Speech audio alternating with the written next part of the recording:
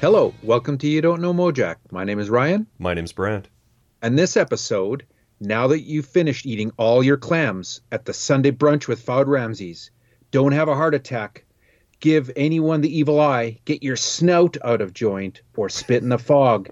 And while you're at it, be sure to complete your Moamo syndrome because mutatis mutandis, and with the necessary changes having been made, here come the X-Ray Girls and the Secret Marines. It's our favorite art band and our fourth and final week in a row with Zoogz Rift. It's SST 123, the Zoogz Rift album, Idiots on the Miniature Golf Course. And Brant, we have one heck of a special guest, don't we? Yeah, John Trubee's on the podcast. John, man, the guy drops some knowledge on us. Yeah, great intro by the way there, man. Hey, I thought, Zoogz deserved it. Yeah. So, Brant, hit me with some Zoogz-worthy spiels this week, man. It's our last one. Okay. I have an entry into the last 10, Ryan. Whoa, yes! Yeah. These are Do it. This is how light I was on spiels this week. This is the last 10 records that I listened to. Okay, that's cool. Yeah. I'll dig it. Okay. We'll see how many of these you've heard before. Ooh, okay. There's a few recommends in here if you haven't. Okay, so Monday morning, I'm at work and I needed a little Monday morning pick me up, so I threw on an album by a band called The Crack, and the album's called In Search Of. Do you know that record? Never heard it. Okay, you have to hear that, Ryan. It's been reissued a number of times on like Captain Oi and stuff like that. It is just an amazing street punk album, but with a heavy Slade influence. Huh. Are they from the UK? They were, yeah. Okay. There's also a compilation called All Cracked Up with demos and singles, but this is the one to hear. The Crack, In Search Of. Listen to that record, Ryan. Okay, one. Okay, then I listened to Cosmic Psycho's Go the Hack. Every song is killer, pumps me up every time. Love that record. Is that one's on AmRep? AmPrep? Geez, I'd have to dig it out and check. I think I have a reissue of it, and I can't remember who reissued them. Okay. Yeah. I thought a fair amount of theirs were on AmPrep. Maybe a bit later they were. Oh, okay. Yeah, I don't know if that one was originally. I know you've tried to get me into them in the past. Oh, you don't like Cosmic Psychos? They just have never worked. But I'm gonna check out all 10, man. I'm digging more than anything that you're doing a last 10. Okay, well, Go the Hack's a good place to start. My favorite one is Oh What a Lovely Pie by the band, but Go the Hack's a good place to start. You'd like that record, Okay. man. It's got a bit of a swampy Stooges scientists vibe to it. I'm on it. It's been you know what? The last time you tried to get me to check out the Cosmic Psychos, we were living in the same apartment building together. You know how long ago that was? Oh yeah, it's time then. Okay, Yeah. Shrine Builder. This is I like the name. This is a super group. It's been reissued recently too on the Neurot label. It's Wino from St. Vitus and The Obsessed, Scott Kelly from Neurosis, Al Cisneros from Sleep, and Dale Crover from the Melvins. Oh yeah, sounds good. They only did the one album, but it's good. It came out in 2009 originally. And maybe the reason I thought of this is because Dale Crover was on Conan Neutron's podcast. Did you get a chance to listen to that? No, I've seen it posted a few times. I haven't listened to it yet. I bet you it's good. He's a good dude. Yeah, well, spoiler alert, the Melvins have done, like, I don't know what it is, probably an EP like the one they did with Flipper. They've done one with Mudhoney, and they do My War on it. Yeah, yeah. Yep. Yeah, Buzz mentioned that when he was on Conan Neutron's podcast a couple of weeks ago too. He mentioned that. Okay. And he was like, "Man, this is so good. We should do a bunch more of this." And I'm like, "Yep." Do you listen to Neurosis? No, that's another one that I tried way, way back, and I've not come around back to it. Maybe a little too heavy for you. I don't know. I like heavy. Yeah, well, you should check out Neurosis. Through Yeah. Silver and Blood would be a good place to start. Or Souls at Zero. Like, they were on Alternative Tentacles, man. Yeah, I know. Not everything on Alternative Tentacles is good, though. Yeah, Oops. but most of it is. Yeah. Okay, Okay. then I totally random. The Neil Young and Crazy Horse album, Zuma. It's probably my favorite Neil Young album. It's a good one. Then I listened to this record, Dizbuster. It's called Gun Lighter Cricket. That's the name of the album. Came out in 1993 on Get Hip. They also have a single that came out in 1992 on Ultra Under Records, which is Jeff Dahl's label. Just had to get that in Nice. there for a Dahl reference.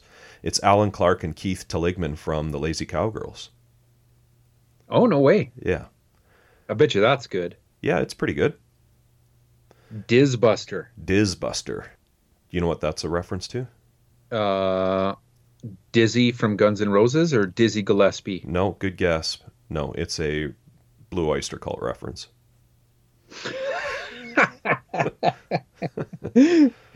I was close. I'm assuming that's why they used it anyways. Okay, then there's a new Dream Syndicate record. It's a double LP, their third since reforming. It's called The Universe Inside, and this one is a little bit different from the band. I mean, they've got some long songs in their discography, like John Coltrane's Stereo Blues, for example. This one has, like, the shortest song is 7.5 minutes long. There's a 20-minute track, a couple of 10-minute tracks. It's very psychedelic. They've got a sax and a trumpet player on it. And then, I'm curious if you've heard this one, Ryan, because this would be a good recommend for you if you haven't. Maybe subliminally, because you talked about the Gits documentary last week, I listened to the Evil Stig record. Do you know that record? Oh, yeah. Joan Jett. Yeah. Yeah. It's the Gits with Joan Jett, for people who don't know. And there's a bunch of live stuff on there too. And I really like that record. But I'm a big Joan Jett fan, so. Then, Ryan, this is a band I've mentioned on the podcast before that you always laugh at, but I'm telling you, this band is good. The band is Junkyard. This is the band, Oh, you know Junkyard, right? I thought you were going to mention Whitesnake. Junkyard's the band Brian Baker was in, you know that, right? Yes, I do. Yeah. So, way more Guns N' Roses than, like, I don't know, Poison or something like that. Like, good rock and roll. They've reformed, I don't know, 5 or 6 years ago and put out a great record. They just released, a couple months ago, an unreleased album from 1992 called Old Habits Die Hard on their label, Acetate Records, and it is awesome. Why do you think I should like that one? I mean, if it's Guns N' Roses-y. Well, you 'Cause like I don't like Guns N' Roses AC/DC. either, man. You like I AC? do like AC/DC. Yes, I do. I think you'd like this record, man. Okay. Hey, have you heard that other band that Brian Baker's in with Bill Barbett from Jawbox, Jim Spellman from Highback Chairs, and Peter Moffat from Government Issue, called Foxhall Stacks? Have you heard that one? No, I have not. Is it new? Ish, 2019. It's kind of, I would say, like a power pop record. Well, maybe not power pop. I don't know. But Brian Baker's on it, and I mean, his guitar playing's good on everything, and it's not bad. I wouldn't call it a recommend for me, though. I only recommend heavy hitters for you. Okay. Yeah. Well, here's a heavy hitter recommend that you sent me. Lords of Bastard I checked out this week. Good, hey? Yeah, it is good. I'm sure you said this when you recommended them, but total big business vibe going there, I would say. Oh, yeah. And again, remember, I got that for free from ordering the latest, well, not latest, but the Gary Lee Conner reissue. The dude from Italy just stuffed it in the box for free. What a nice surprise. Yeah, for sure. Okay, and then the last of my last 10 is the new one from Datura 4. I'm sure I've mentioned them. They probably made one of my top 10 lists. It's Dom Mariani from the DM3 and the Stems and a whole bunch of other bands. The guy just, like, writes hit after hit. If you like, I don't know, it's kind of like Brent Bjork meets ZZ Top or something. It's just good boogie rock. And they put out an album last year, so he's really cranking them out. It's a good one. That's cool, it. Man. That's my last 10. Nice. I appreciate more than anything, on top of all the recommends, the fact that you're adopting one of my segments. I love that. Okay, then I've tried so many times over the years, and this is the only one where there's uptake. Yeah. First uptake ever. Well, honestly, it was just a pure lack of ideas on my part for a spiel. So, okay, here's a micro spiel, and then I'll kick it over to you. I got an email from this guy, Tony Brummel. He founded Victory Records, and he's now started Mission 2 Entertainment. And I only mention this because it says in the body of the email that Dave Smalley's band Don't Sleep has a full-length album coming out on Mission 2 Entertainment called Turn the Tide. Yeah, that's going to be killer. Don't Sleep.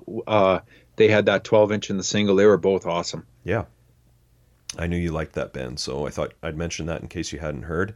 And then also, Red Cross has a couple of reissues.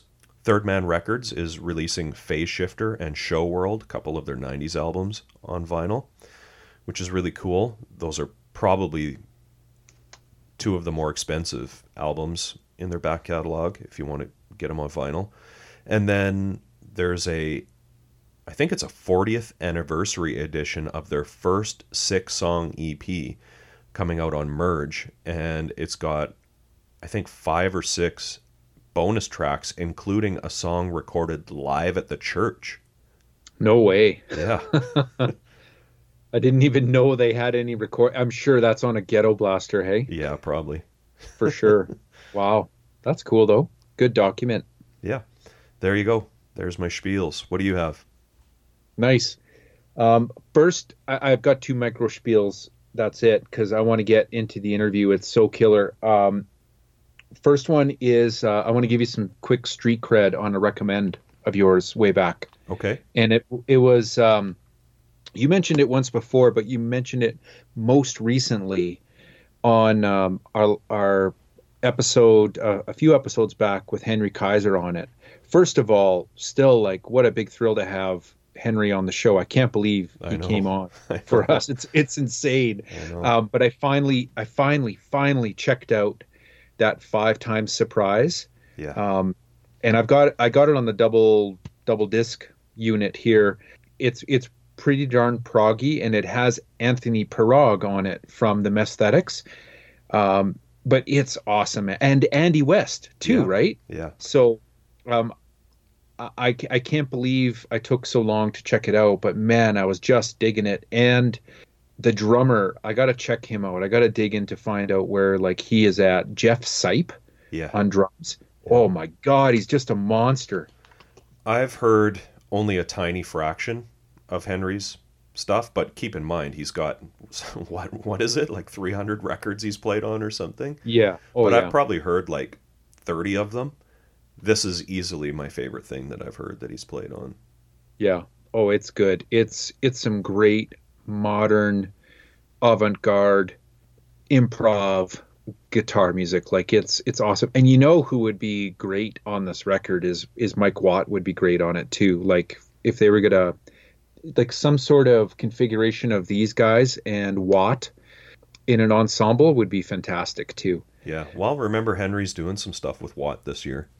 Yeah, it's cool. Well, did you ever check out that Psychic Temples record that Watt played on? I don't think so. Oh, dude. Okay. That's my recommend for you. That's a heavy hitter. Okay. Psychic Temples. That's with the band? Watt on it.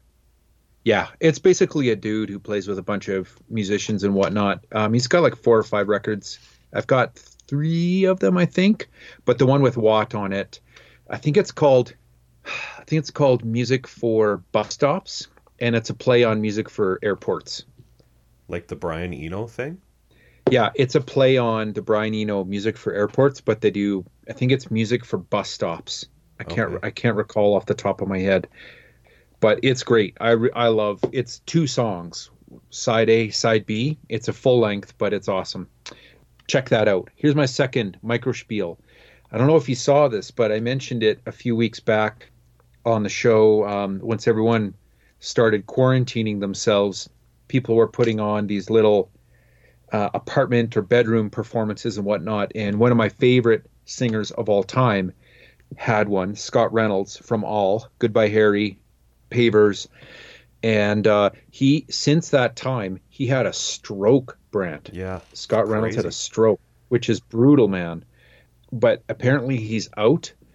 And this Saturday, from when we're recording, anyways, so it'll be 2 days before this episode drops, but you can still dial it up on Facebook. He's going to do another live in his bedroom type performance, and I just really recommend people check that out. The last one was deadly. The guy can sing, and he can sing like some of his stuff. His phrasing is almost like jazzy scat type of singing and phrasing.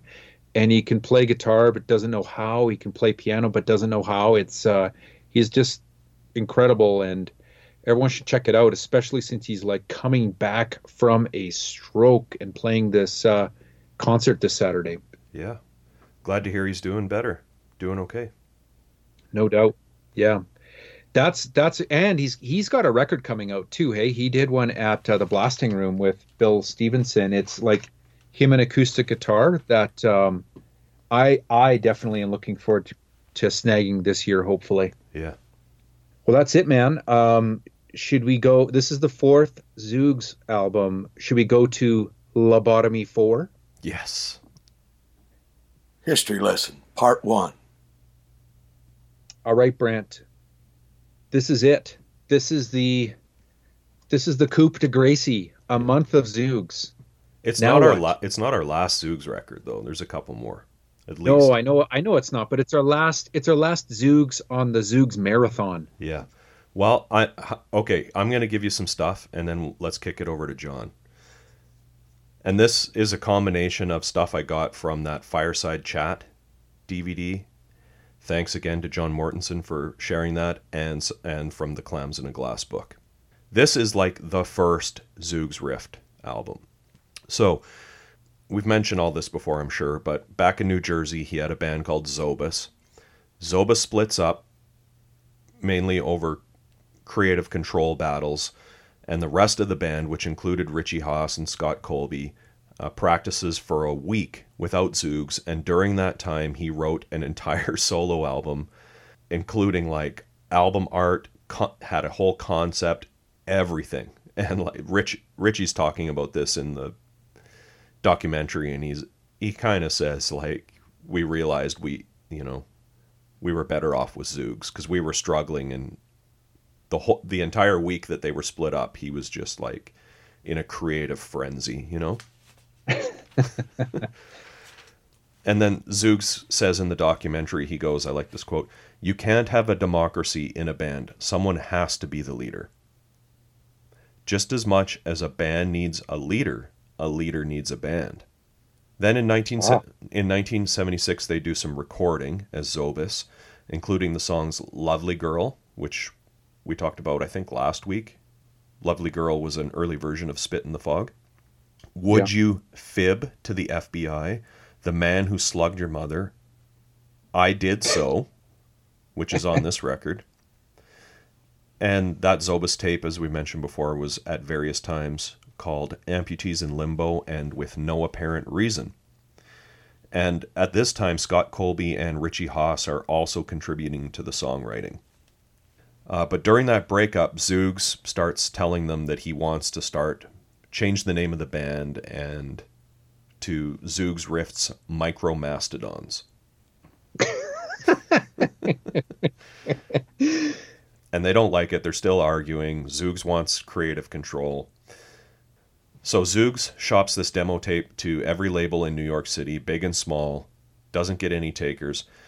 Rich says in the documentary, "We were told repeatedly, if it were up to us, we'd sign you right now, but all the decisions are made on the West Coast." So they make the decision to move out to California in 1977. And it's Rich, Scott Colby, and saxophonist Mooch Urban, along with Zoogz, who moved out.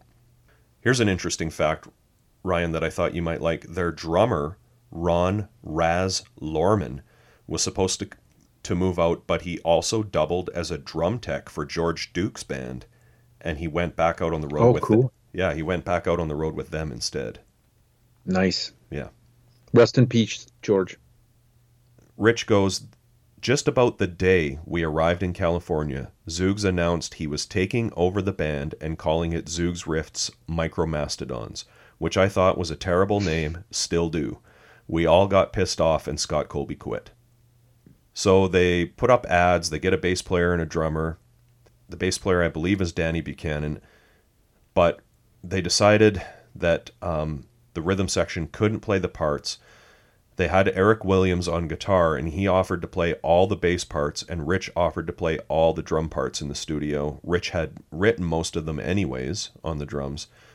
And then it was Zoogz and Jim Simcoe on saxophone and flute. Mooch Urban moved back to New Jersey. Zoogz gets a large amount of money from his father's life insurance policy and uses some of it to fund the album. In April of '78, they record the album in 1 week. Around this time, he meets John Sharkey, and John asks him to produce his album Blood in the Road. Then Zoogz decided to move to the San Francisco Bay Area, and while he's there, he decides to form Snout and to release Idiots on the Miniature Golf Course himself. While he was there, he decides he wants to round out the album with some songs he'd written, and he flies out Jim Simcoe, and John Trubee comes there on his cross-country car trip to L.A. That's where they do the Moraga recordings, and the LP comes out in December of '79. Shortly after this, they move to Oregon, and the story picks up with last week's episode, Amputees in Limbo. Right. Here's one other thing I really like from that documentary. This is Zoogz talking about Dada and when he discovered it. He says, it seemed like the whole purpose of Dada was to A, play with the irrational, and B, to basically fuck up society. The idea was to get people pissed off, not just merely for the sake of getting them pissed off. Dada was not just some nihilistic thing. It was meant to be constructive. He talks about how he got really into surrealism and he started painting, but he decided instead to take the surrealistic Dadaist principles and apply them to music. Should we kick it over to John Trubee? Heck yeah. All right, we're joined by John Trubee today. John, thanks for being on the show. You're very welcome. My pleasure. Okay, as I mentioned to you, we're kind of in this Zoogz phase where we just did Ipecac, an interim resurgence, and now we're kind of in the earlier phase with Amputees in Limbo and Idiots at the Miniature Golf Course, on the Miniature Golf Course. Can you take me back to how you met Zoogz? I do have his book, Clams in a Glass, and he mentions that he was corresponding with you while you were attending Berklee School of Music in Boston. Yes.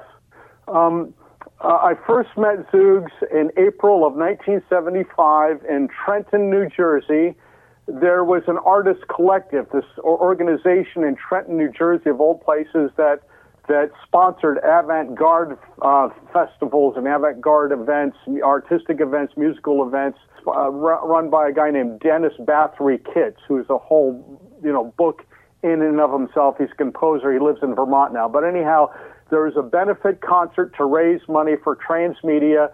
Zoogz band Zobus was playing there with Richie Haas on the band, Scott Colby, and other players, and I was very impressed by their performance. I was showing one of my Super 8 films at that event, and I got his phone number, and we afterwards corresponded and talked a lot on the phone and became very good friends. Okay, so this wasn't the show where he burned all his artwork? No, that was the previous year, I think in 1974. I may have briefly met him in 1974, where he burned all the artwork out in the plaza or street area in Trenton, and my band, Gloop Knox and the Stick People, played there too. But I didn't really become acquainted with him until I met him again in 1975. Tell me about that band, Gloop Knox and the Stick People. Yes, I was attending Lawrenceville School, an elitist boys prep school in New Jersey.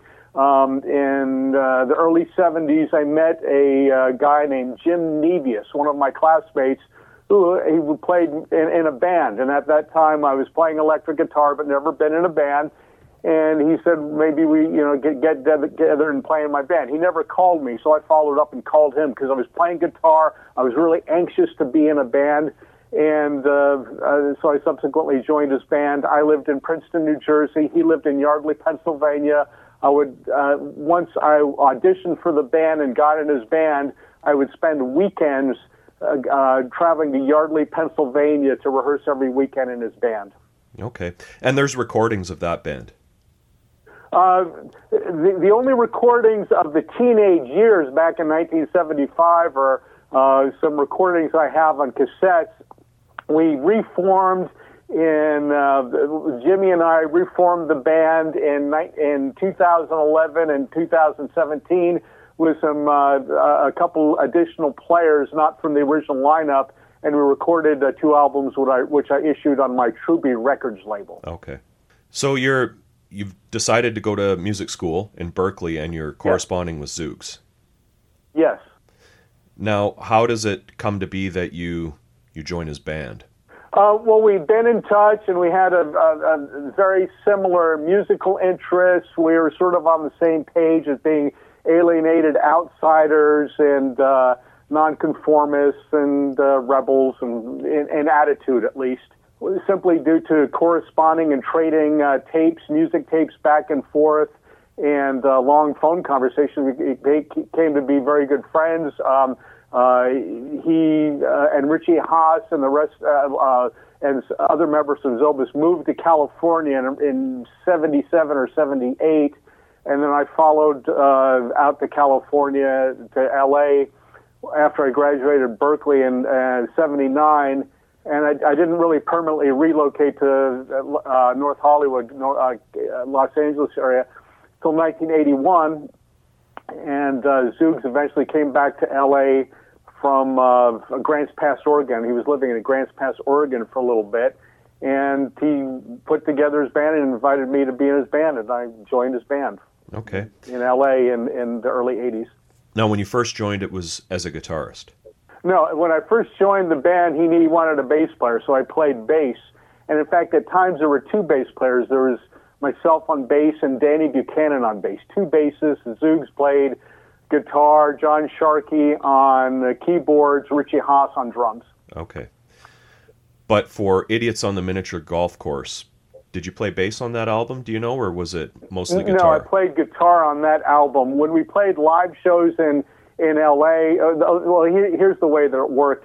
Idiots on the Miniature Golf Course was comprised of almost like demo recordings that he recorded back in New Jersey that he initially issued on a cassette, I think, which was called With No Apparent Reason, with players like Tom Nagy on drums, Mooch Urban on saxophone, Richie Haas on vibes, I forget who was playing, Pat Lindenmeyer playing bass. I forget the lineup. So there were these pre-existing recordings from the late 70s in New Jersey.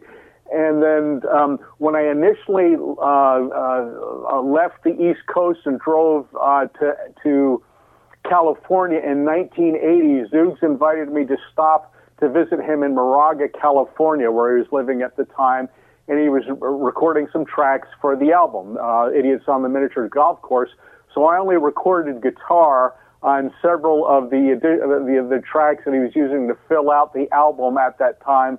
And I didn't play on the whole album, just on those certain tracks. And I slept in stayed at his apartment where he was living with Richie Haas and his girlfriend, then wife. I don't forget when they get married, Laura Rift. And so this was recorded around in Moraga. Actually, I think the recording studio was in Oakland. I forget. It's so long ago. In Moraga. I mean, there's probably information on the back of the album. I haven't even looked. But yeah, so I recorded those tracks for that album in late 1980. Bay Sound Reproduction in Oakland is what it says on the back of the Snout. Okay, that's LP. What it was.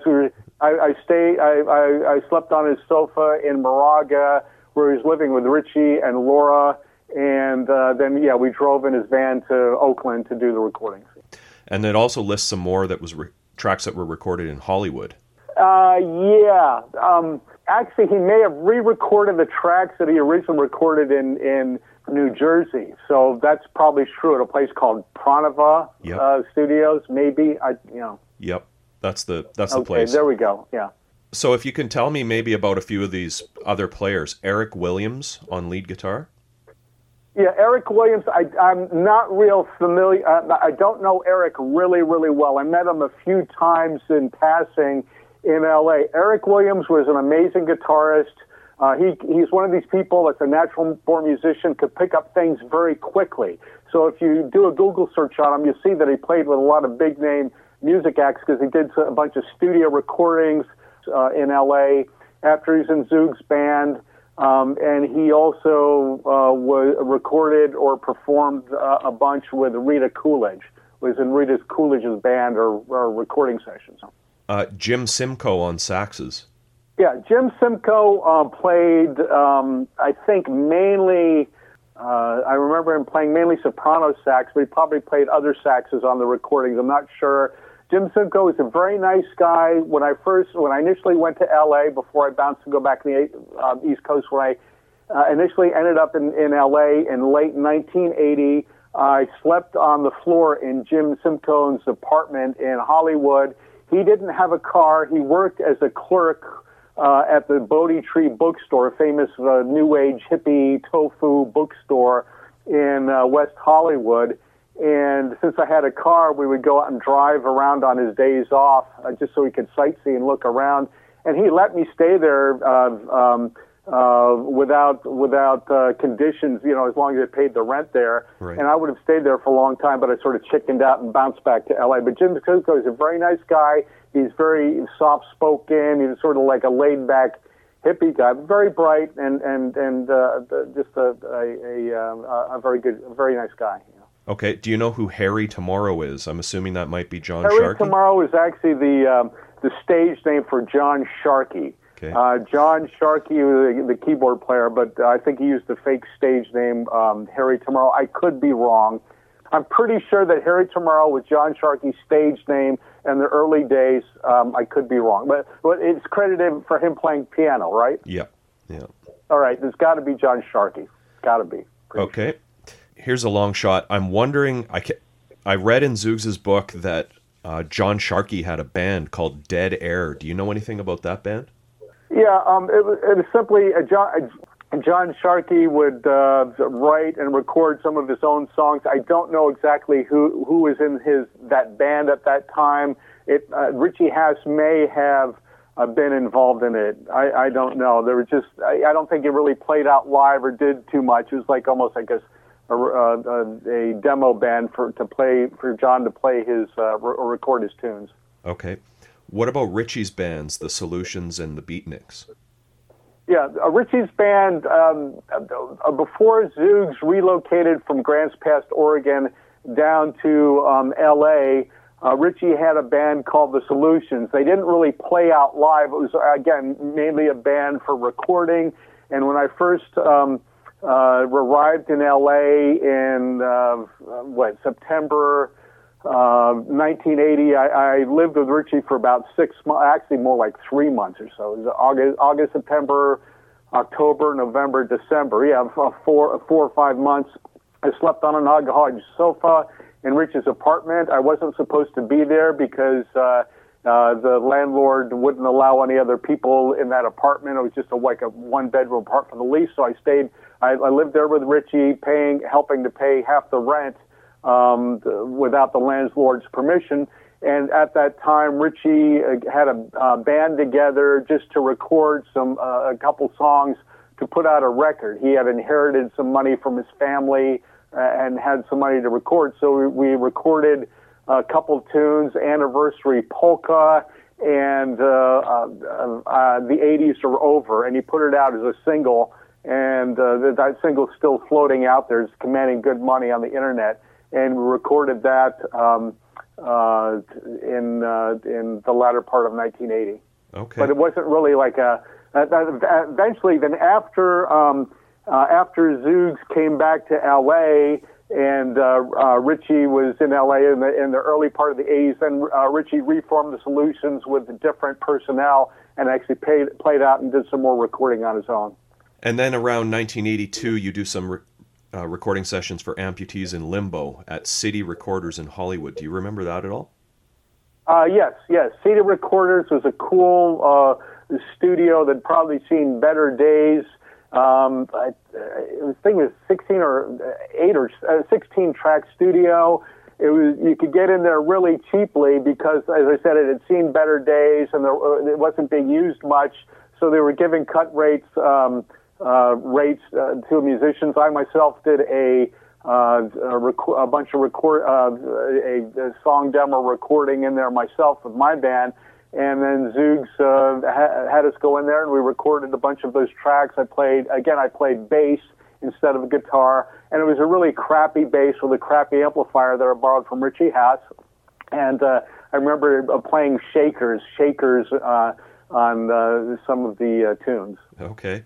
The recording quality was not that great, and I remember that a lot of the tracks were pretty dry. There wasn't a lot of reverb or fancy production. He was part of the philosophy for the time behind that area is back in the 70s, Zoogz had tried to make more elaborate, complicated music with weird time changes and really meticulous, convoluted Baroque arrangements that would take a lot of rehearsals. And then punk music came into vogue in the late 70s and 80s, and Zoogz for a while had got the band together in the late 70s in LA and rehearsed. They never played out live. I think maybe once at a party, but he for some reason or another, he ran into roadblocks trying to get bookings for the band, or he gave up, or he was frustrated. So all the work he had done into rehearsing the band with all these difficult arrangements went nowhere. And when he returned to LA, when he got the band together again, he decided to make more abrasive punk-influenced music because that was more popular at the time. And so he said, screw it. So his music was more hard-edged and repetitive and ridiculous. I mean, there were some, but it wasn't as meticulously arranged as the previous band because he was trying to sort of pander to that punk ethos of just hard, simplistic rock. Right. And he did that, but with his own twist. Yeah, I mean, if you read his book, for example, there's definitely this recurring theme of extreme frustration with the record industry and the inability to get respect, I guess, for his music. And it seems like around the time of Amputees in Limbo that he was particularly frustrated. Yes. Just as an aside, I can tell you from knowing him for many years, he had a lot of pent-up rage and anger. And it's not related to it's not due to the cause of the music industry or anything like that. It's just due to his upbringing, or, what he encountered earlier. He was the quintessential short, fat guy in school that was constantly picked on. And he was very bright. So you take a bright, sensitive person who gets picked on a lot and can't fight back, and you can imagine this sort of this boiling, seething, simmering rage wanting to come out but doesn't have any socially acceptable way to come out. That's why it came out on the music, and that's why a lot of his lyrics are just difficult to assimilate. A lot of rage there, and it's due to being the short, fat guy in school picked on forever. Right.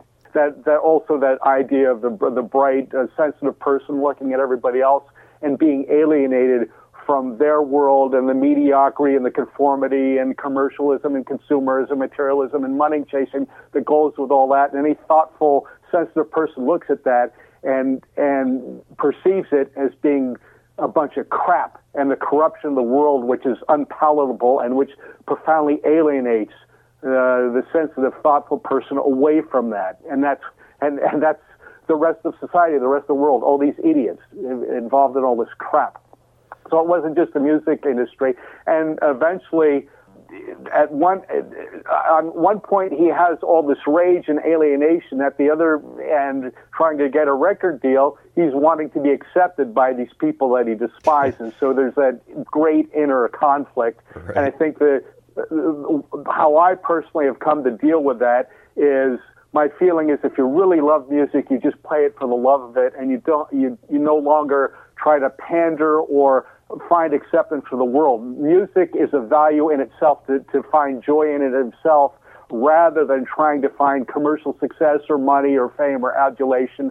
And I've come to that conclusion myself. I don't think he ever got that far. He was always wanting that, or needing that exterior means to an end to get money or some sort of recognition, and that's what frustrated him. Right. The validation, maybe. The validation, but at the same time, he was very alienated and from the world. So why would you even want to seek acceptance from your enemies or people that you consider your inferiors? And that's the whole big conflict with people like Zoogz. You know, it's an intractable thing until he could come to terms with it. So his outlet was music, and that's all this seething rage comes out in the lyrics. You know. Right. It seems like it also came out possibly on his bandmates from time to time. Yeah, well, he had kicked me out of the band a couple times, and even there was one time for a few years where he wouldn't talk to me for several years because he was offended by some prank phone calls on a tape that I had given him that he found offensive. So he could be. Zoogz was very controlling. He needed to be in control. He had a very high opinion of himself, and he was conflicted in that he had all this energy and all this intelligence and all these ideas, yet he didn't have any money. He refused to work for other people because he couldn't countenance the humiliation of having to answer to a boss and being ordered around by idiots in these tedious, menial jobs, which were the only sort of way that he could possibly make money. It drove him mad, and then the madness comes out in those ferociously angry lyrics. Yeah, and it seems like you were kind of in and out of the band seveul times. Your credit yes, on... I was. A couple times. The first time he kicked me out of the band was in about 1982. And the way the band worked is we would show up to, John Sharkey and I and Jim Simcoe would show up for rehearsals at his home in Woodland Hills 4 nights a week after work and drive all the way across the valley and rehearse for several hours in his living room. And he and Laura had a typesetting business in the home, and they were struggling, and they weren't making a lot of money, and were needing help paying their bills. So he was asking that the members of the band kick in some money to help pay the electrical bill in the house there. And I thought about it, and I thought, first, I myself am really poor. I was making like $5 an hour, and I also thought, this is his band, this is all his music, he's calling the shots. Why should I contribute my cash that I earn to his band when I'm also already contributing my time and energy and talent and driving all the way across the valley 4 nights a week to be in his band? And the idea of me paying to help pay for his electrical bill because of all the massive amounts of electricity that the amplifiers were sucking out of the wall sockets are just too much to bear. And I would contribute my time and energy and musical skill to be in his band, but I wouldn't contribute my cash. That's where I drew the line. So at that point, it felt more like a cult rather than a band when I was asked to kick in the money. So I refused to, and then he kicked me out of the band rather than having a rebel in the band, because a rebel is might contaminate, infect the minds of the other band members. Because if I can get away without kicking into the electrical bill, then that would give the wrong idea to the other musicians of the band. Right. So it was like I was the devil, and he had to kick me out and get rid of me. Well, we still were able to remain friends, and we said but for a couple of years there we didn't talk, or he was pissed off at me, or I was the devil. and thinking back, even though I maybe wasn't 100% happy about being kicked out of the band, I am glad that I stuck to my guns. I will not be pushed around, and there's certain principles for which I'll stand up, and that was one of the times I stood up for myself. Well, you do pop up later on albums like Water 2, Murdering Hell's Happy Cretins. Yeah. Now, keep in mind, on these later recordings, I was not a regular band member that played out with them live. He would be doing a recording session at Trigon Studios, which is Mark Mylar's living room on Hannah Avenue in Canoga Park. And Zoogz would have a recording session and invite me over just to do these bit parts. So my parts were not too involved or difficult or required lots of rehearsals. Just have me in just to have a guitar player in the band, and I was John Trubee, and he was his friend, and so that's what it was. But I wasn't a regular band member at that time. I think maybe I played a couple live gigs with him, maybe in 84, 85. I mean, it's all blurry, but I wasn't usually a regular player of the band after that. Okay. So by this point, you've got your own band going. Yeah, the Ugly Janitors of America, and that came about through the notoriety I received from Blind Man's Penis that was put out by Enigma Records. I wanted to put out some more records, but I didn't know how to go about doing it. In the meantime, well, it's a sort of long, convoluted story, but I'll try to make it short if I can. Zoogz, there was a guy in the band named John. I forget his last name. And he was sort of a arrogant intellectual. And I used to do live performances in L.A. at the Anthem Club, where I'd stand on stage and do poetry rants and scream and throw up yogurt and play with stuffed animals and just act like a neurotic idiot having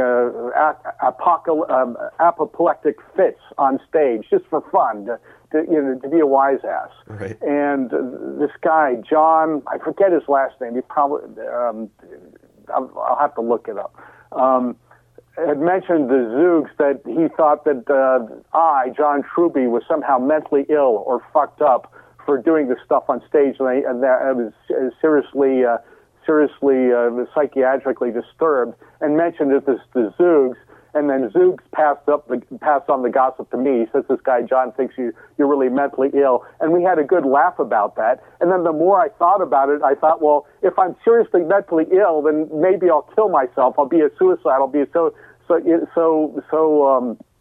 neurotic and screwed up that I'll actually kill myself. And this is the sort of brutal, cold, black, irreverent humor that we indulged in at the time. And so to be a wise ass, and you have to understand, I'm a young guy. I have no power. I have no status. I'm nobody. And also young guys, a lot of times they do risky, ridiculous, stupid, irreverent things. And so I decided to write a fake suicide letter inspired by this guy, thinking that I was crazy. I wrote a fake suicide letter. Oh, my life is so miserable. I had a car crash. My girlfriend left me. I've decided to end it all. I just wanted to let you know that you won't be hearing from me again. And I Xeroxed that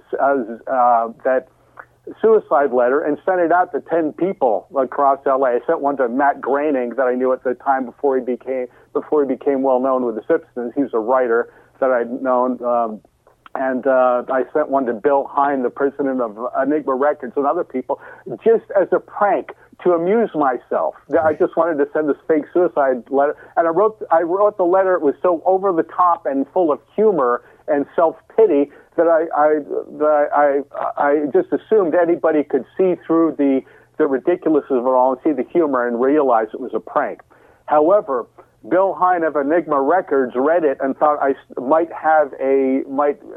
actually have killed myself, and he called Matt Groening, and Matt then called me and he said, I think you should call back Bill Hine because he thinks that you killed yourself. So I called back Bill Hine and assured him that I didn't commit suicide. It was all a prank. And Bill invited me down to Enigma Records, which was located then in Torres, California. I came down and we met, and he essentially gave me a record deal to to put out my first LP, just on the basis of me sending out a prank suicide letter. So the point of it being is that I wanted to put out a record really, really badly. I didn't know how to go about it, and as a result of doing a prank for the hell of it to amuse myself, I got what I wanted, which is a record deal. The point being is that 10 million bands go to L.A. Everybody's trying to get a record deal. They want to put a record out. They want to be famous. They want to be in the music business and stuff. And they deal with all these music business assholes and liars and cheaters and run through the mill with all these creeps, and most of them never get anywhere. And I was able to get what I wanted to do without these asshole intermediaries to deal directly with the head of the record label as a result of a ridiculous prank of an angry young man. So I feel very proud of that. So that's what I was able to put out there. So the record came out as a result of doing that, and it was comprised of various recordings I had. I didn't even have a band at the time, but I called it The Ugly Janitors of America. Sorry for the long answer. And you ended up playing with a bunch of people from kind of Zoogz's orbit, like M.B. Gordy, Danny Buchanan. Yes, I borrowed some of the musicians from Zoogz band. Zoogz borrowed some of the musicians from my band. Also at the time, before in the early 80s, before Zoogz kicked me out of the band in 1982, I was in the band with a guy named Larry Lajmer, Lajmer, who was a reed player from Cal Arts. And Zoogz had said something insulting to Larry, and Larry left the band. And so when I started my band, I invited Larry. I was talking to Larry, and Larry got a bunch of people who had studied at Cal Arts to come and be in my band. People like Jack Vees and M.B. Gordy, these amazing, incredible musicians, and and Chaz Smith, pedal steel player. The point being is I was able to, through Larry, to get musicians in my band who were amazingly musically talented and had just amazing musical talent, and were much more musically talented than I ever was. But I was the leader of the band. They were playing my music, but they were the ones that had all the musical talent. I was just the pretender rock guitar player moron. These guys were astounding. Okay, tell me about your famous song, A Blind Man's Penis. Okay, well, this doesn't relate to SST. Since we're talking about SST Records, at some point I should give you the story about how I was able to successfully wrest music publishing and songwriting royalties from Greg Gennett at SST Records, because that's a fun story. But essentially, Blind Man's Penis, when I was 19 years old, I was living at home with my parents in Princeton, New Jersey. I didn't have a job. I was collecting unemployment from a previous job I had as a cashier at a convenience store. And I was reading the Midnight Globe, which is a rag similar to the National Enquirer. In the back of the magazine, in the classifieds section under music, it said there was an ad that said, "Send your lyrics to Nashville, make $20,000 royalties." And even at 19, I was skeptical enough to realize that advertisement was a fake come-on. It was a manipulative, deceptive advertisement. I said, nobody can just make $20,000 in royalties by sending lyrics into these assholes in Nashville. And hey, the podcast, I'm allowed to swear, right? Oh, yeah, for sure, yeah. Okay, very good. Great. The freedom of the internet. Okay, so I sat down at my dead grandfather's manual typewriter, and I thought, wouldn't it be funny to write the most ridiculous, obscene lyrics possible to send to these people in Nashville? It's an unfair stereotype, but I conceived of people in Nashville living out in the country and being hillbillies and being dumb and jerks and into country music. It's a very unfair stereotype. I admit that. I think that intelligence lives everywhere. It lives in rural areas as well as cities. So it's a really gross, unfair stereotype, but it is a stereotype that I sort of bought into, that people living out in Nashville or out in the country are just dumb rural hicks. and deserve to be fucked with. So I sat down at my dead grandfather's manual typewriter, and I typed off the most obscene, stupid, idiotic lyrics I could at the top of my head, and sent it to the P.O. box in Nashville. And all I wanted to do was get a fuck you letter back to me. I wanted them to write a letter to me telling me that I was a crazy hippie, I didn't know what I was doing, and these lyrics are very obscene and offensive, and we don't like them, and blah, blah, blah. Instead, a month or two after I sent the lyrics in, I received a letter back with a contract that said, "Dear Mr. Trubee, we find your lyrics very worthy of the full Nashville production. Please remit $79.95, and we'll send you the full Nashville production of your songs at the music." And I thought, this is ridiculous. This is crazy. And at the time, I was a broke 19-year-old guy living at home with his parents, but I was getting these unemployment checks, and I didn't really need the money that badly because I didn't need to pay rent, and I was getting fed by my parents and stuff. So I had the money to send to Nashville. So I wrote them a check, and a couple months after I sent the check in, I received a little acetate record, one-sided record with the song, as well as a reel-to-reel tape, 3-inch reel-to-reel tape on really thin, cheap Mylar tape. And on one side of the stereo recording was a pre-recorded music soundtrack with a pedal steel guitar, piano, maybe a bass, and snare drum. And on the other side of the stereo recording was a singer with a little slapback echo, half speaking, singing my stupid lyrics that I wrote. And when I listened to it, it was the most ridiculous, shoddy, cheap, cheesy thing I ever heard. It was ridiculous. It sounded stupid, and I couldn't believe it. And I immediately wanted to get some sort of feedback about it. So I invited my brother Jay up to listen to the recording on my reel-to-reel tape recorder. I played it for him, and he started laughing. And a light bulb went up over my head. Hate to use cliches, but I realized that this weird thing I did as a prank, if it will make my brother laugh, it will make other people laugh. I could make the whole world laugh with this ridiculous recording I made just for fun, as a mistake, as a prank I did to amuse myself. I want to point your attention to the fact that people in the music business try and kill themselves to try to write a hit song and try to get attention and go through these formulas and knock themselves out and impoverish themselves and drive themselves crazy to get a hit record. And how I was able to get a minor hit record was just by doing a prank to amuse myself, and then eventually it was able to make a record. It didn't make me lots of money. It wasn't a hit in the conventional sense of the term, other than it became notorious and it became famous in a way, featured on radio, on TV, and stuff like that, and people writing about it. But I never made a lot of money off of it. But it became a hit in that aspect of the term, due to a prank, due to me amusing myself. So to me, that was very enlightening and insightful, to do something because it made you happy, rather than trying to pander to all the assholes in the world and trying to pander in order to get money, you know. So your $79 investment did not turn into $20,000.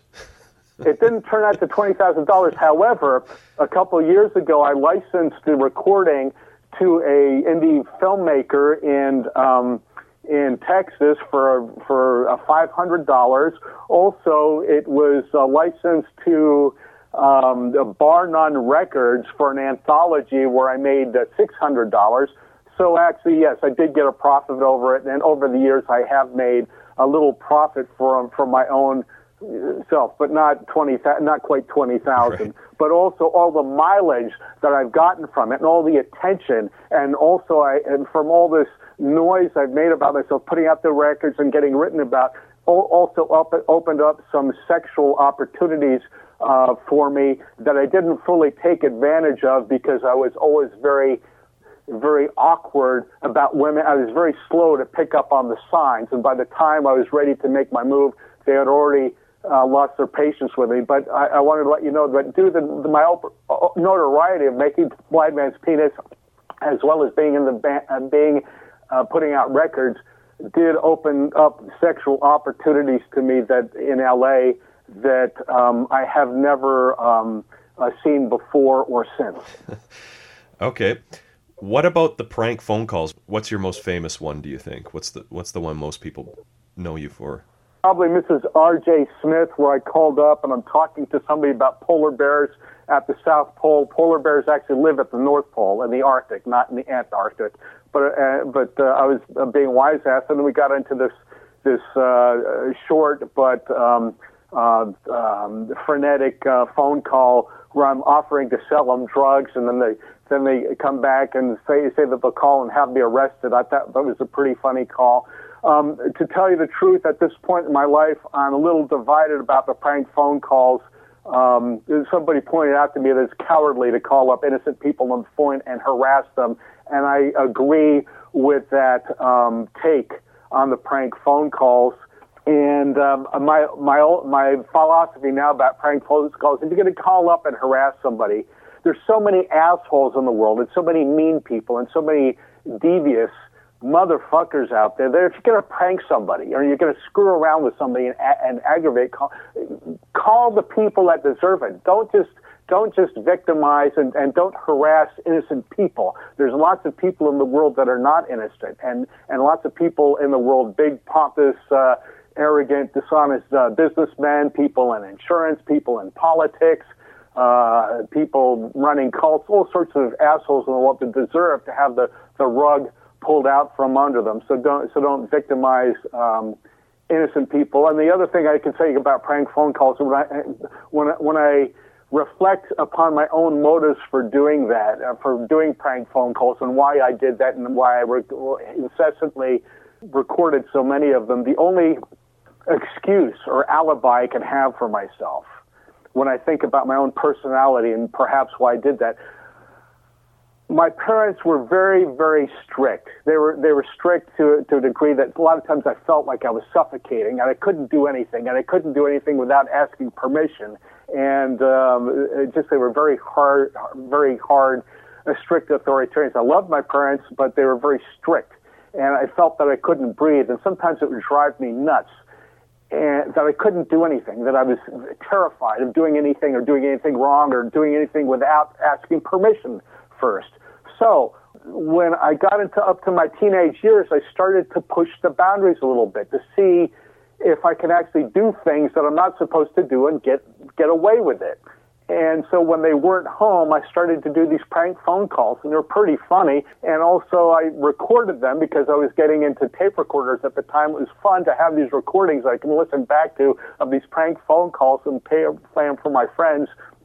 So I really think my motivation for doing prank phone calls at that time in my life was to test the boundaries of what is possible without getting killed for it. And so I was able to do things that I'm not supposed to do, making harassing prank phone calls that are actually against the law and against telephone regulations, and you could actually be fined or have the cops, take you to court for it.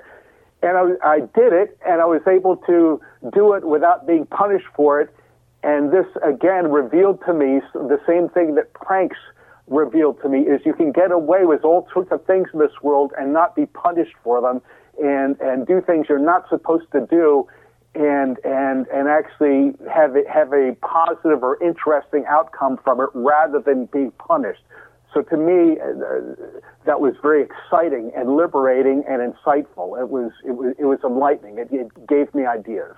The world doesn't have to be as fucked up and stupid as it does. We don't always have to be prostitutes looking for money and being these short-sighted conformist assholes and mediocrities. And that's the same sort of philosophy that Zoogz has. The world is rife with possibilities, and it's up to us to explore those possibilities. And I think Zoogz' frustration, my frustration in life, we live in a world of conformists that just do the same old boring, stupid, dipshit things, And those of us that want to do something different were outvoted and were confined to the margins. And that's where our frustration and seething resentment comes in. Okay, if for people who have never heard The Ugly Janitors of America and want to check it out, I think you mentioned an anthology. Is that a John Trubee anthology? Yeah, I would direct people to Bandcamp, John Trubee and the Ugly Janitors of America on Bandcamp, and I have about 15 albums there, and you can go and listen to it. I write a wide variety of music. I have the prank phone call albums there. I have electronic music, experimental things, wacky tracks from live performances, and there's a whole. Essentially, I write whatever music appeals to me, and it goes the gamut. I don't limit myself to any one style because I like all sorts of music, and Zoogz was somewhat in the same vein. When you play music enough and listen to enough different types of music and learn to play different music, all sorts of music appeals to you. And if you write music, then different styles, you'll be able to be a chameleon and be comfortable in different styles and use whatever style is appropriate of what you're trying to express. And my music reflects that.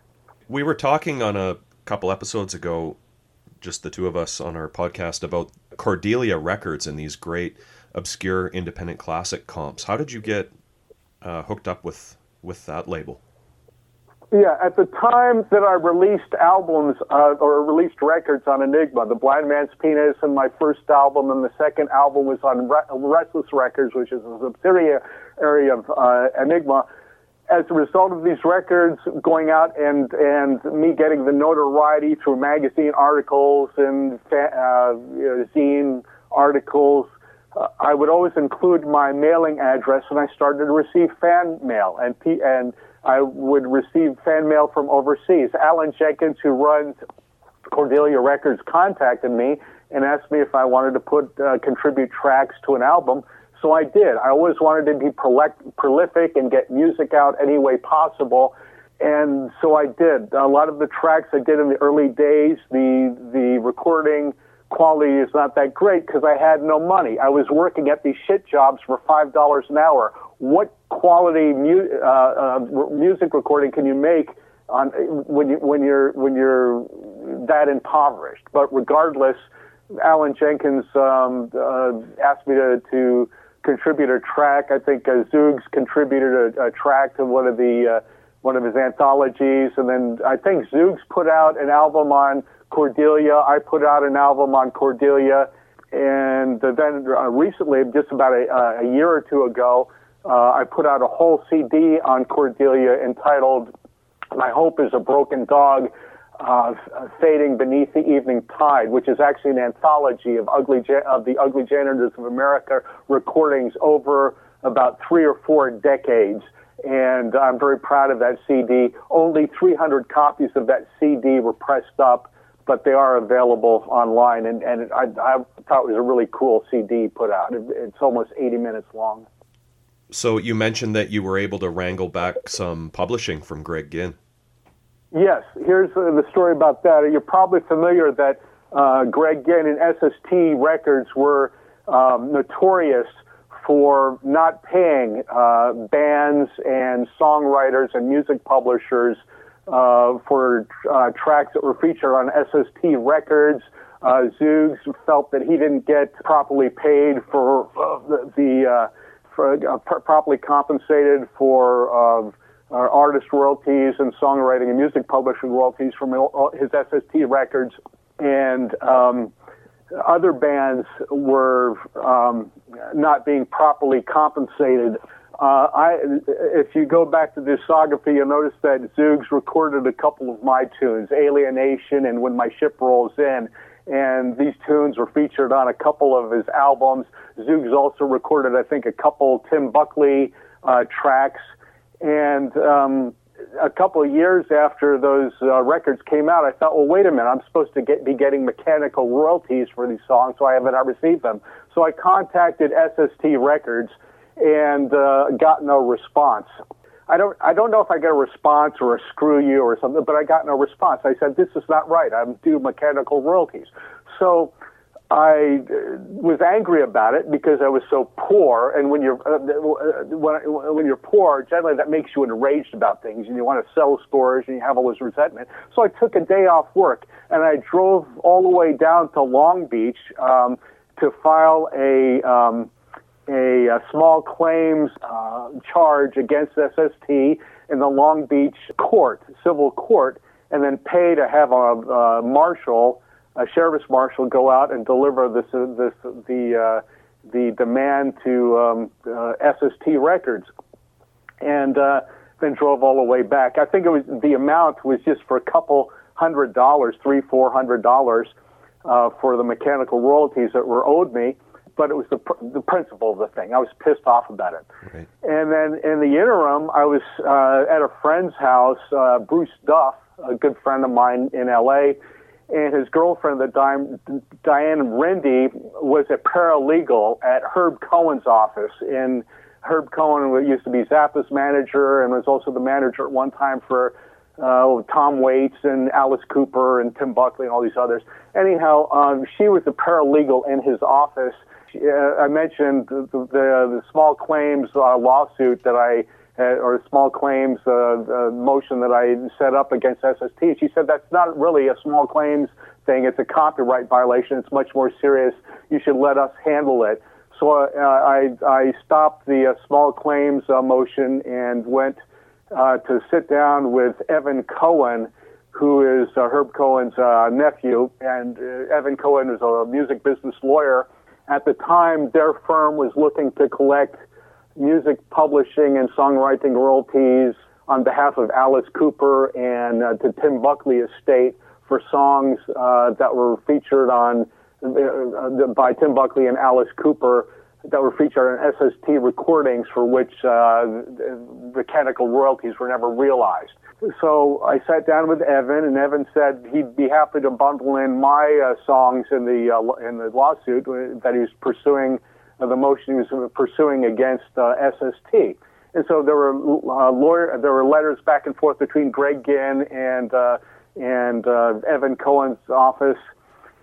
And Greg Ginn at one point claimed that I didn't actually write the songs they wrote. It was just bullshit. It was just a smokescreen of bullshit. Finally, the bottom line was that Evan Cohen threatened to demanded that SST show up in federal district court in West L.A. to answer these charges of willful withholding of songwriting and music publishing royalties. And as a result of that, Greg Ginn finally cried uncle and barfed at the royalties. But as a result of his obfuscation and willful obstruction in the whole matter, Evan Cohen quadrupled the amount of payment of the royalties. So I got a check for $1,600, which felt really good when I was really poor there. So I did get satisfaction of it, unlike most bands. Right. And songwriters and musicians that dealt with SST. What's next, John? Are you going to be doing some more recordings? Yeah, I can only do recording when I have money.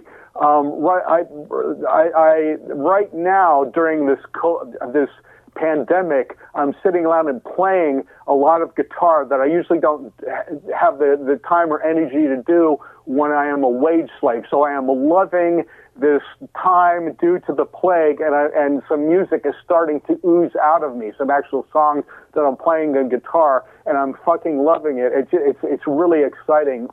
So music is able to actually come out of me because I have the time to sit down and play it. I only record when I have the money.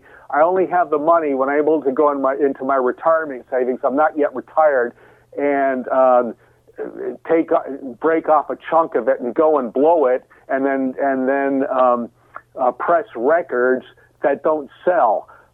So I'm at the point where I can't really be burning up this money if I'm manufacturing records that don't sell. So if people want to hear my music, they can easily buy it from Bandcamp. If anybody wants a physical record, they can actually contact me, and I have a whole catalog. We have 5 albums out, on actual LPs I can sell, but I plan to do some more recording whenever I can get some spare money to burn up in a recording studio. Then I'll probably put it on Bandcamp. I will not manufacture more LPs unless I can financially justify it. However, I have all this music in me dying to come out, so I'm levying this downtime from the plague epidemic so that I have time to sit here and play music for hours. And a lot of people having difficulty with it. They can't stand being sequestered at home. This is my heaven. This is my heaven, to play, to have time to make music and play guitar and read books. This is fucking heaven to me. Well, make the best of a bad situation, I guess. Yes. John, thanks so much for taking the time to talk to me today.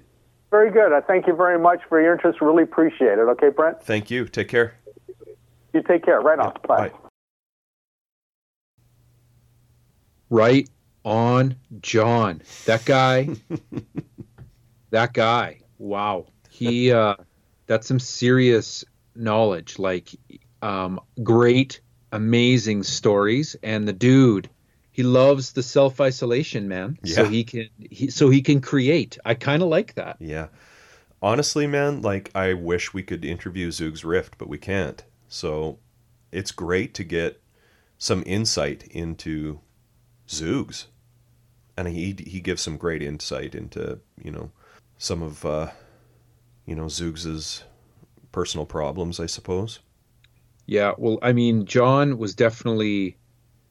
The thing that struck me is like the absurdist creativity and all of the crazy things that John had done and is still doing is, and I mean, he's not that well known, neither is Zoogz, but I mean, you can totally see why these guys found each other in the universe, right? Yeah. These guys had to work together, Oh, they were kindred spirits for sure. Yeah. Zoogz talks about him in the book. He talks about that show, actually, that John mentions where Gloop Knox and the Stick People were playing, where they met each other. And dude, like, there is a separate Bandcamp for Gloop Knox and then another one for John Trubee. Anybody who's listening to this show, especially if you're into Zoogz, like, check that stuff out. But I don't know. Have you heard much of John Trubee's music, Ryan? No. And I have not yet taken the time to check it out since I heard the interview and started digging into this record this week, but it's on the to-do list. Some of his stuff, like, the dude can write a song, man. He almost has like a soul Motown vibe to a lot of his stuff. Like, it's all over the map, right? There's weird experimental stuff, but there are whole albums with just like these. He could have had hit songs in the 80s if he was, like part of the, maybe part of the system or something. Like, he can really write a song. Yeah. And he talks about it in the interview, but he had amazing players in his band too. Yeah. Yeah. Oh yeah. There was this circle of absurdist, prolific, very, very capable players back then. And, it's just a bizarre story and situation. What about John taking Greg to small claims court, man? What? Yeah, for sure. Well, I'm like, man, oh man, is like, yeah, why not, man? I'm gonna file a writ. I'm gonna file a writ, baby. I need my tapes, and he got like $1,500 or whatever. I love that. Yeah.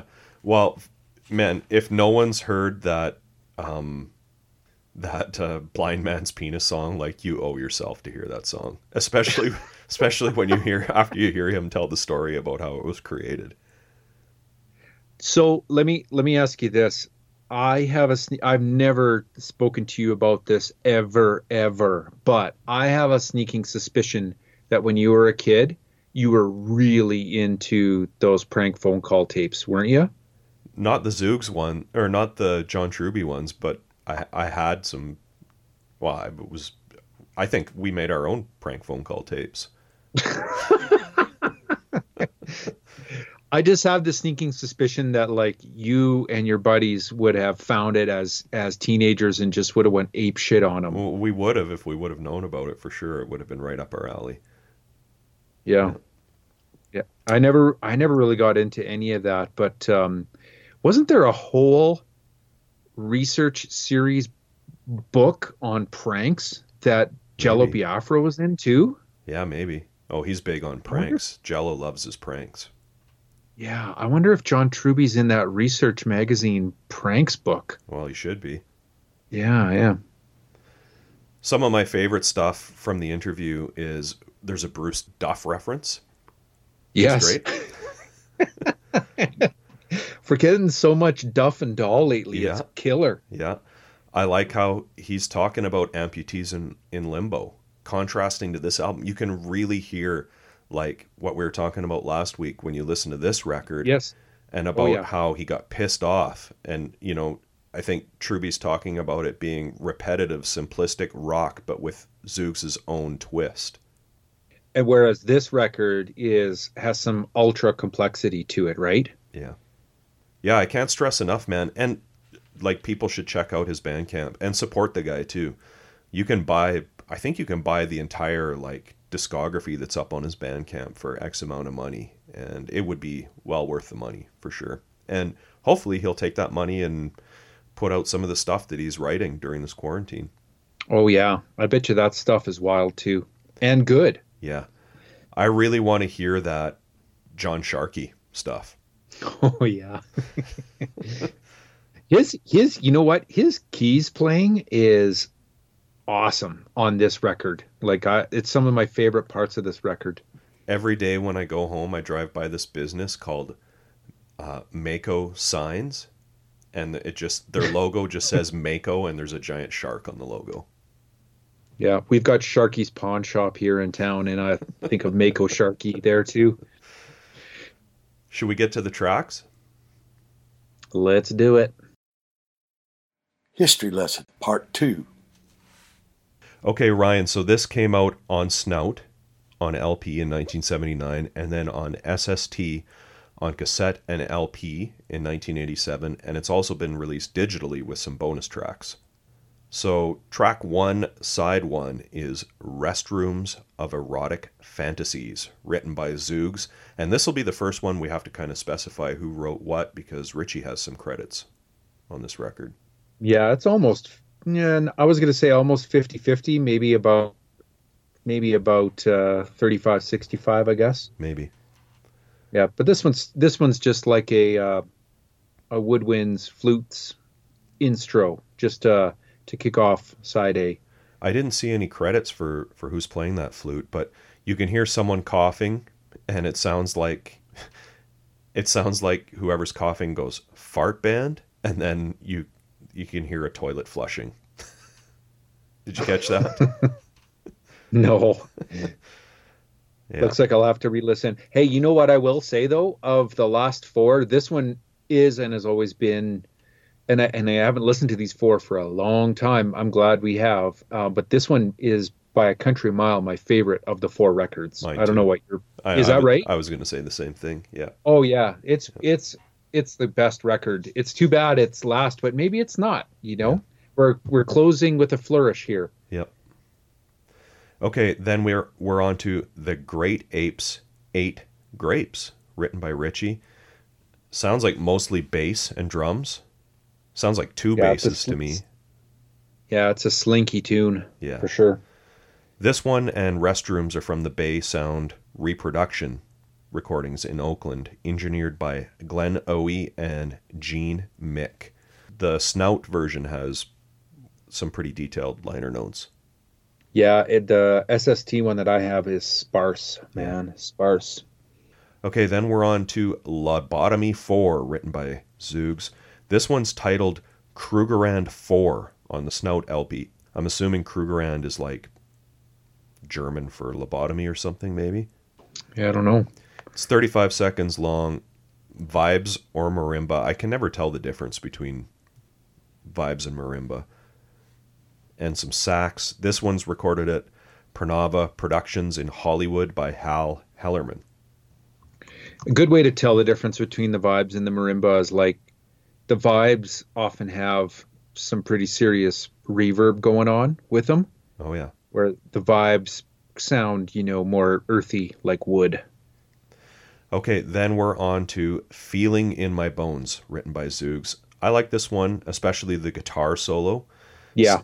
Sounds like probably Eric Williams on guitar. And I tried to find some more about him because John made it sound like, he went on to have quite the career, and I couldn't really.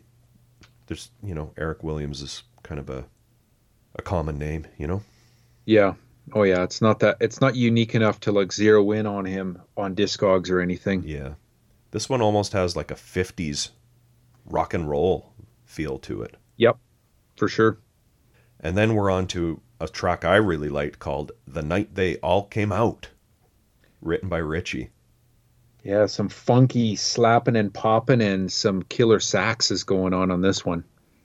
Every time I listen to this, I kept thinking to myself, like, I am certainly no expert on hip-hop history, but the two names that I could think of that are like early hip-hop pioneers, African Bambaataa and Grandmaster Flash, this song predates both of them by 4 or 5 years. Like, this is recorded in April of 78. Mm-hmm. And it's like a hip-hop song. Yep. Like, Zoogz is rapping on it. Did Zoogz invent rap? Well, I don't think he invented it, but he certainly, like, should be mentioned. This song should be mentioned as, like, an early hip-hop song. Yeah, potentially. Okay, we're on to my favorite track on the album for sure, Lazy Susan. Might be my favorite Zoogz song we've heard yet on any of the podcast episodes. I love how it transitions out of the verses into the chorus, and I can definitely hear the Zappa influence on this one. Oh yeah, it's a funky, loungy number with just some killer marimba going down. Track 7, Ostriches Have Sex Too, written by Zoogz. Started running out of ways to describe some of this stuff. It's a far out song, but cool. Probably Eric Williams on lead guitar, cool guitar tone, and a great solo. It's got like a Renaissance, like a medieval type of vibe to it for sure. Yeah, it was a favorite for me. Then track 8, I Did So. This is one of those tunes that Zoogz was maybe referencing when he called this era slapsticky. Yeah, well, I don't know the name of the song, but it's to the tune of that, the circus song. I think I don't know if it's like Entry of the Gladiators or I just the clown song, the Three Ring Circus song. Yeah. That's what this is kind of too, right? Yeah. So this would have been a Zobus song originally. Ah. I think it was on their demo tape. Okay, then flip it over and we're on to the title track, Idiots on the Miniature Golf Course, written by Zoogz. 28 seconds long, pretty wild, very complex guitar, bass, and vibes, or marimba.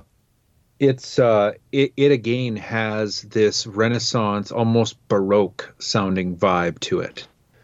Track 2, Golden Showers, written by Richie. This is basically a lounge song. Yep, I had the same thing, lounge tune. Track 3, Judge Bludge, the Hanging Judge, written by Richie and Zoogz. This one's cool. Richie's a good drummer. Yeah, oh yeah. They can all play. Yep. Track 4, Krugerrand 2. 37 seconds. Sounds like a sax loop with some vibes over top. On the SST cassette version of it, they call this Lobotomy 2. Yep. Track 5, The Rabbit and the Lady, written by Zoogz. This is the one that has Sharky on it, I think, and a.k.a. Harry Tomorrow. And Steve Bissell. Steve was the guitarist in Sharky's band on the album Zoogz produced. So I'm thinking this may have been recorded during that session, because Zoogz mentions it in his book. And it's listed on like the Snout LP as a separate session, but also at Chronava, so maybe that's where that album was recorded. Okay. Just a guess.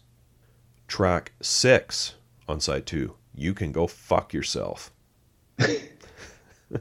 Basically, it's a jazzy intro written by Zoogz. Then we're on to Dinkle Dance. We've talked about this one before. Yeah, this is our second time we're doing the dance on the show. Is this? I forgot to reference which ones are on Looser Than Clams. This one's on there for sure, though. Yeah. Oh, yeah, for sure. This is an all-time favorite for me, too. I mean, it starts out, for the first 45 seconds are absolutely ridiculous, but it morphs into a wicked song. Yeah, it sure does, yeah. It's got those fuzzed keys, violin, and when the sax is panned, oh, it's awesome. Yeah. This is the one Craig heard on the radio that made him like want to find out Zoogz riff. He mentions it in our interview with him. Right. I like when it goes, that's when I take down my, and then it just goes to that on the violin.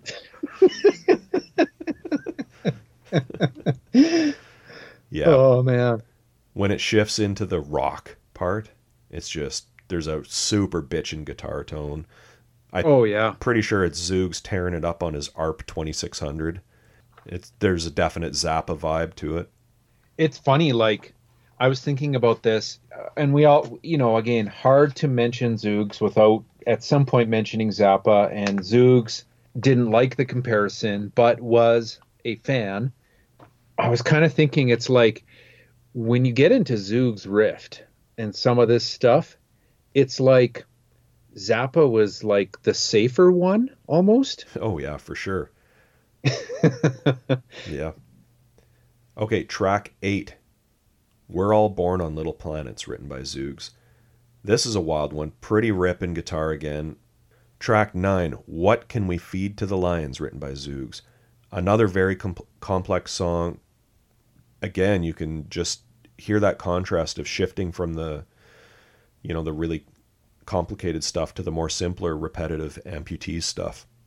And then, Ryan, if you listen to the digital version, there's 3 more songs. Would You Fib to the FBI, I Peeked into Devil's Secret Hell Files, and The Man Who Slugged Your Mother. The Man Who Slugged and Would You Fib are definitely Zoogz songs from the With No Apparent Reason demo from 1977. But the highlight is I Peeked into Devil's Secret Hell Files. Not sure if that's a Zoogz song, but it's killer. And do you have to catch that on Spotify? Is that the deal? Yeah, or probably iTunes if you buy it on iTunes or whatever. Okay. And it's not on the Snout version either, hey? No. Okay. Got to get me some Snout copies. Yeah. I'm on the Look Snout. Okay. How about some artwork? It's pretty simple, at least on my SST copy. It's just Zoogz on the cover with a green background and his hair slicked back, and he's looking at you with this deadly stare. Yeah, and the back has a pretty badass looking Richie Haas. He kind of looks like Gigi Allen or something. Oh yeah, totally. I do love how he's got the Motley Crue dots over his name on this record. He's kind of 50-50 for the Motley Crue dots. Yeah. Sometimes yes, sometimes no. The Snout version has Zoogz and Richie on the back, a different photo though. The photo on the cover of that one is taken by Tom Nagy, who was in Zoogz. That version is dedicated to Don Van Vliet. I don't think it says that on the SST one. It says that on the back of the Snout version. And it also says, a very special thanks to Laura Bonanno and Ethel Polakowski. Ethel is his mom, and Laura is Laura Rift. It also says, album design, Polakowski the Magnificent. And then it says, remember, it is now evident that Martians like to devour the flesh of giant pandas. Dada lives. And it says, this is a collection of recordings dating back anywhere from April 1978 to November 1979. And the title of that one is Zoogz Rift's Micro Mastodons with special guest star Richie Haas. And they talk about it in both the book and the documentary. Richie had been pushing pretty hard to to be co-credited. Oh, yeah. Yeah. Obviously, they dropped the Micromastodons when they reissued it. Yeah. It says Zoogz Rifts Micromastodons features on the back of the SST one. And then it lists all the band members there. Richie, Eric Williams, Jim Simcoe on sax, Mark Zamoski on drums. Good drummer, by the way. Yeah, I don't know what he played on, because Rich played drums on most of this. Yeah. I couldn't find where he was. Oh, like on which tracks? Yeah. Okay, well, I just assumed it was him playing. You think it's Richie who does most of the kit work? Yeah, he did. Most of that one session, the main session that they did. Oh, okay. Well, then I'm giving props to Richie, actually. Yeah. There you go. Yeah, that's why I said Richie's an awesome drummer. Okay. Yeah, Jim Simcoe on sax, Mark on drums, John Van Zelm Trubee, rhythm guitar, John Sharkey piano, and Steve Bassel on guitar as well. So quite the band of musicians here. We'll have to watch for those tracks way later when we get to the rest of the Zoogz stuff that John talks about in the interview. Yeah. Are we done? I don't want to end the Zoogz train, but I think it's time for the ballot result. Ballot result. I think we might have some creative tension here on picking for this episode, because you already gave away what your favorite is, and it's not mine. Are you sure we didn't do Dinkle Dance on Looser Than Clams, though? You're the keeper of the ballot result. What was on Looser Than Clams? Oh, geez. That's going to take me a minute. Look it up. We picked Mutatus Mutandus. Yeah, that's right. Since I've been singing them all, I'll sing this one too. My pick anyways. My head spins round and round like a lazy Susan. Diddle-diddle-diddle-diddle-doo. Yeah.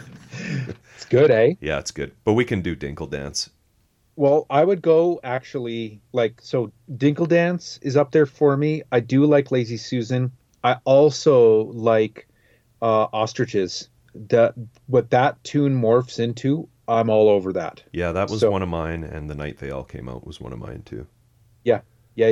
I'm pretty sure, though, on Looser Than Clams, I picked Mutatus Mutandus, and because of your amazing singing voice, you should pick this one. Oh, yeah? I'm going with Lazy Susan if I get to pick. Let's do it. All right. Dunzo. Whew, we did it, Ryan. You know what? I'm already going through Zoogz Rift withdrawal, right now. Right now. I'm like, I need some, especially nowadays. I don't know why, but some of these Zoogz Rift songs really, really fit the mood in society right now. Yeah, man. Zoogz was hitting the spot this month. Yeah. Don't deny the Zoogz. Yeah. And now I'm just going to be counting the episodes. I used to be counting the episodes down until we got to the next Firehose record, and now I'm counting it down to the Zoogz. Right on. Well, it won't be that long. Yeah. Ryan, what's next week? Brant, next week, it's a blast from the past with SST 124, the blast single, School's Out. Hey everyone, thanks for listening. You can find us on Facebook, Instagram, Twitter, Tumblr, all at Mojack Pod. We post all kinds of info and tons of pictures of the bands and albums we discuss on the show. Our blog is mojackpod.com. Please check it out for some exclusive content. If you like what we do and want to support the podcast, the best way to do that is to tell your friends about the show. Subscribing, rating, and reviewing on iTunes is also appreciated. We love hearing your opinions, corrections, and feedback, so feel free to post on our social media sites and send us an email to mojackpod@gmail.com. Thanks again for all the support, and we hope to see you next week.